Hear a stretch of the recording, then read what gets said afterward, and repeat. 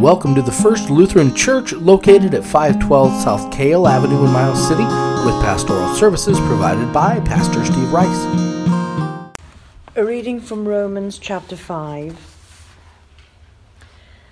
Therefore, since we have been justified by faith, we have peace with God through our Lord Jesus Christ. Through him we have also obtained access by faith into this grace in which we stand, and we rejoice in hope of the glory of God. More than that, we rejoice in our sufferings, knowing that suffering produces endurance, and endurance produces character, and character produces hope. And hope does not put us to shame, because God's love has been poured into our hearts through the Holy Spirit who has been given to us. For while we were still weak, at the right time Christ died for the ungodly. For one will scarcely die for a righteous person, though perhaps for a good person one would dare even to die. But God shows his love for us in that while we were still sinners, Christ died for us. The word of the Lord. Thanks be to God. Please rise.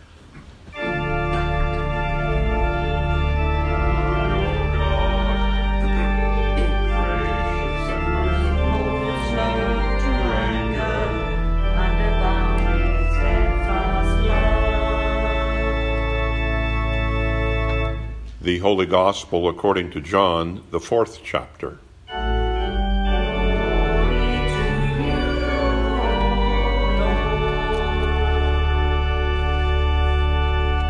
John writes, Jesus came to a town of Samaria called Sychar, near the field that Jacob had given to his son Joseph.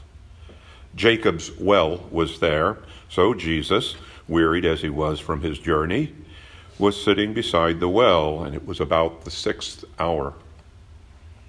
There came a woman of Samaria to draw water. Jesus said to her, "Give me a drink," for his disciples had gone away into the city to buy food. The Samaritan woman said to him, "How is it that you, a Jew, ask for a drink from me, a woman of Samaria? For Jews have no dealings with Samaritans." Jesus answered her, "If you knew the gift of God, and who it is that is saying to you, 'Give me a drink,' you would have asked him, and he would have given you living water." The woman said to him, "Sir, you have nothing to draw water with, and the well is deep. Where do you get that living water? Are you greater than our father Jacob? He gave us the well and drank from it himself, as did his sons and his livestock." Jesus said to her, "Everyone who drinks of this water will be thirsty again, but whoever drinks of the water that I will give him will never be thirsty forever. The water that I will give him will become in him a spring of water welling up to eternal life."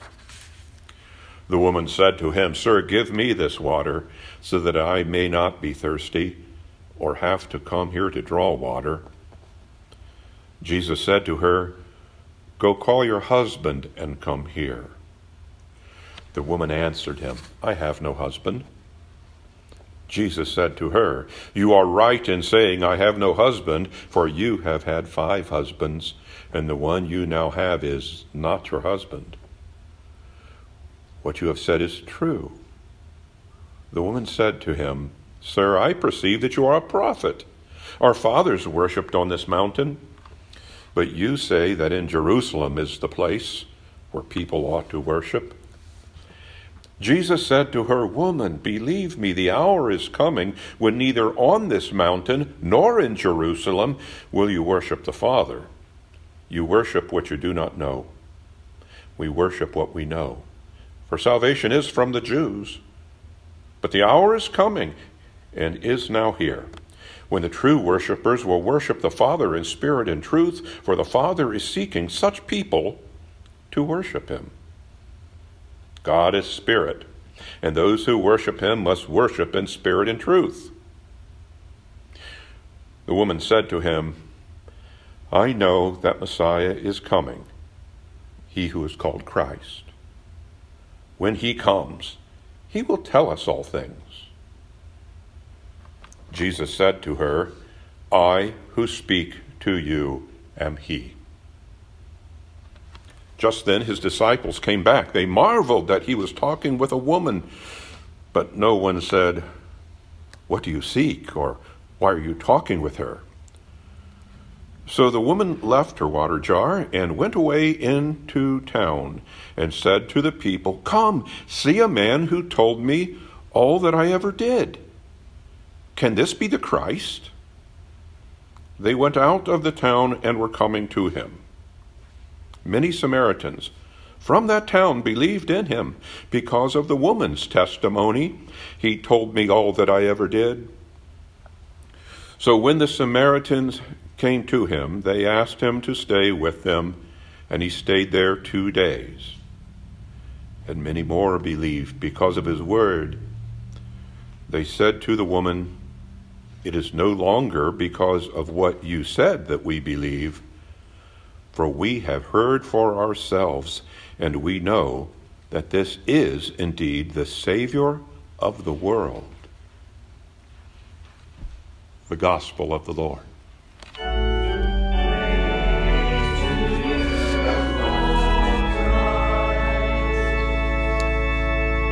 Please. Jesus meets the woman at the well. Famous, infamous, certainly well known, the story of a Samaritan woman. A seemingly unworthy creature to be elevated, to be mentioned in the gospel. What was in John's mind placing this account so early in his gospel and so soon after Jesus' fateful meeting with Nicodemus? Perhaps John used the gospel structure and that heat of the day encounter to accomplish several things at once. Given the fact that the near legendary story that I've read portions of to you is in itself lengthy, and that the account is most often told in isolation, that is, as a reading on Sunday mornings such as this, devoid of context, some of the richness, I think, of John's magnificent mind can be obscured. And so let's play with that a little bit this morning together. Not to mention, as we read it, we see the attractive, if not at one time scandalous, subtext to the lesson that Jesus was speaking to an unrelated woman, culturally a taboo, much less a Samaritan woman, and that the woman was blatantly immoral. It was right there for everybody to see. So today, let's just quickly acknowledge the obvious. A Samaritan woman, traveling alone, came at noon to draw water.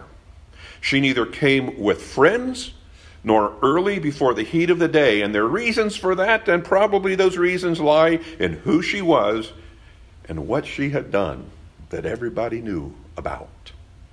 Guilt and shame are powerful things.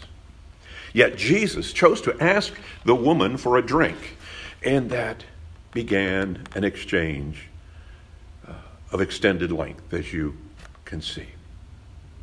The two touched on topics ranging from the nature of water, the history of the well, the woman's moral status eventually, and culminating in Jesus' revealing to her what he was always so guarded in telling others, his disciples, making them wonder and talk among themselves about. Jesus replied to the woman's confession of faith, and I think that's what we have here is a confession of faith. "I know that the Messiah is coming." He replied with the revelation, I who speak to you am he. Jesus' disciples were still only beginning to guess his identity, but he told this pathetic soul outright. And there must be a reason for that. So let's think bigger. Let's examine John's gospel more broadly, looking for any themes that we might be able to pick up on, any themes we might be able to find that can be found so early after Jesus called his disciples. It's 4th chapter.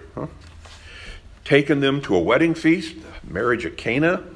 There performed his first miracle, only to go on immediately after that to cause a huge disruption in the temple itself, turning over tables, cracking a whip, ranting and raving, and finally announcing to all, for all to hear, destroy this temple and in 3 days I will raise it up.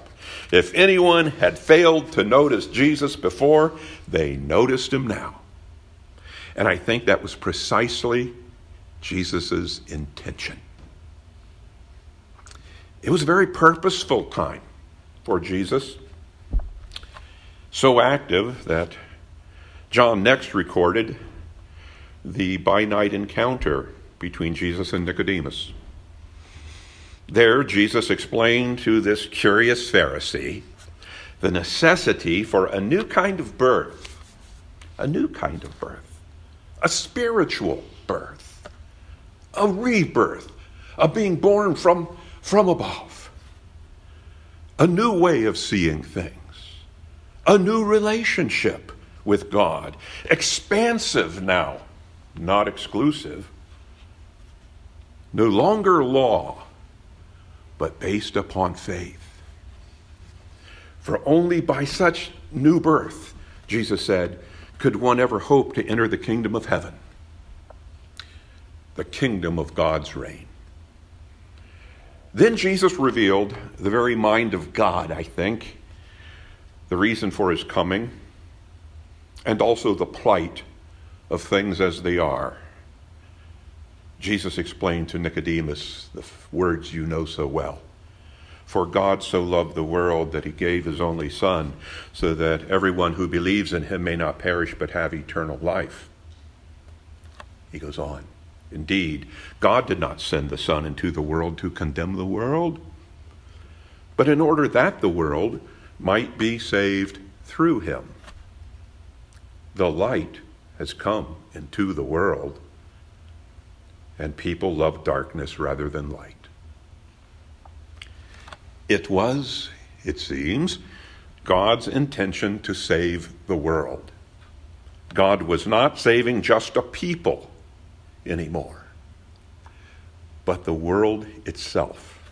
Jesus was the means by which the world would be saved, but Jesus knew the world would resist, preferring, in his words, darkness to light, even if fallen creation died in the process. And so Jesus' ministry from this point on would be both transformational and filled with light opposed by darkness. Following this conversation with Nicodemus, both Jesus and John the Baptist and their disciples were busy again, quote, in the Judean countryside. Both bands, baptizing and preaching, we are told, active, busy.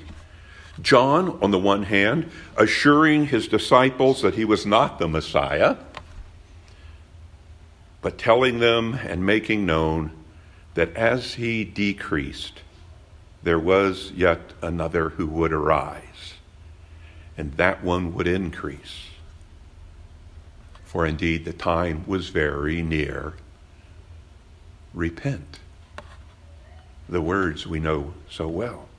While in Judea, it seems Jesus heard that what he and John were doing and what he had done in the temple, for example, and what he and John were doing, baptizing and preaching, was indeed noticed by the Pharisees. And this prompted Jesus then to leave Judea and by the most direct route head back to friendlier Galilee by going through Samaria. Even though pious Jews should circumvent the land of the Samaritans, Jesus went through it. For Samaritans were held in contempt by Pharisees and their ilk. And that decision on Jesus' part resulted in today's fateful encounter at the well. Recall, Jesus had told Nicodemus that God loved the world. Now, in accepting and revealing himself as the Messiah to the Samaritan woman, Jesus was proving it. Jesus announced salvation to the Samaritans. Granted, just to one woman initially, but as you know, in turn, she went and told many others in the town, and they came and they believed. And I think that is the 20,000-foot view of things, as John intended. Two accounts sitting side by side, linking Nicodemus and the Samaritan woman together. Jesus explained the gospel to a pious Pharisee and offered hope to the most outside of outsiders, a Samaritan woman of no standing, even among Samaritans. Indeed, Jesus was thinking big, very big. For while his mission and ministry was to that small spit of land we know as Israel, his purpose was for imparting meaning, hope, salvation to the people of that region, and soon thereafter, all the world, that the world might be saved through him. In authoring his gospel, I suspect John the Evangelist perceived that people would come to think too small.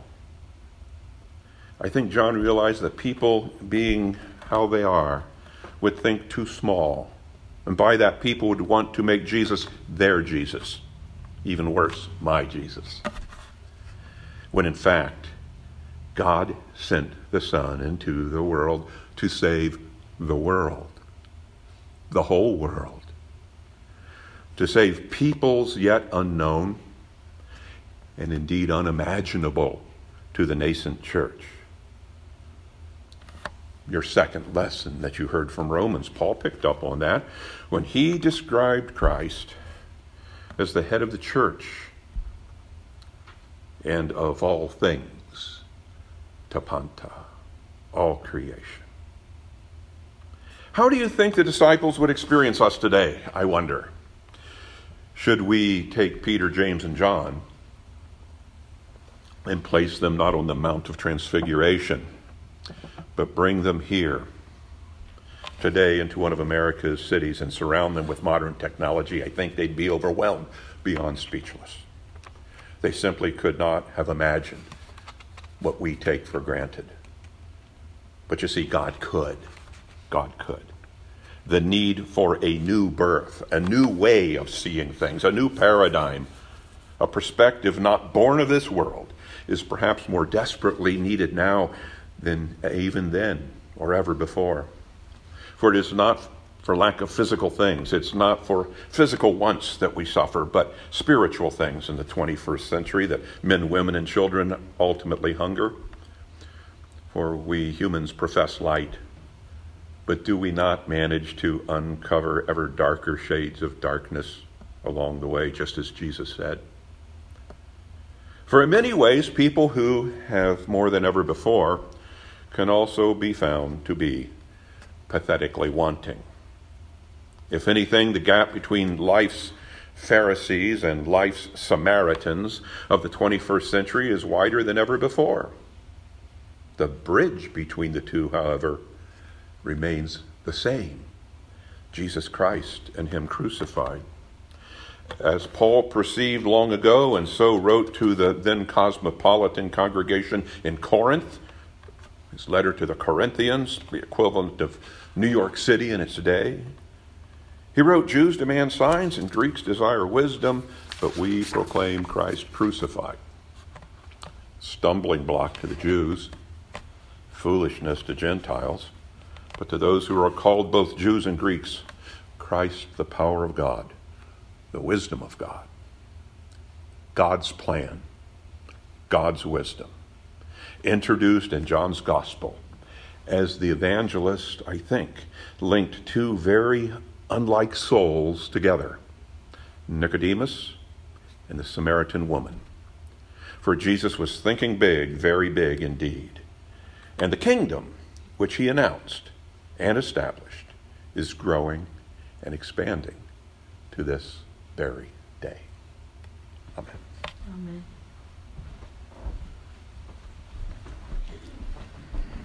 Would you please rise and join in singing our hymn of the day, number 439, What a Friend We Have in Jesus.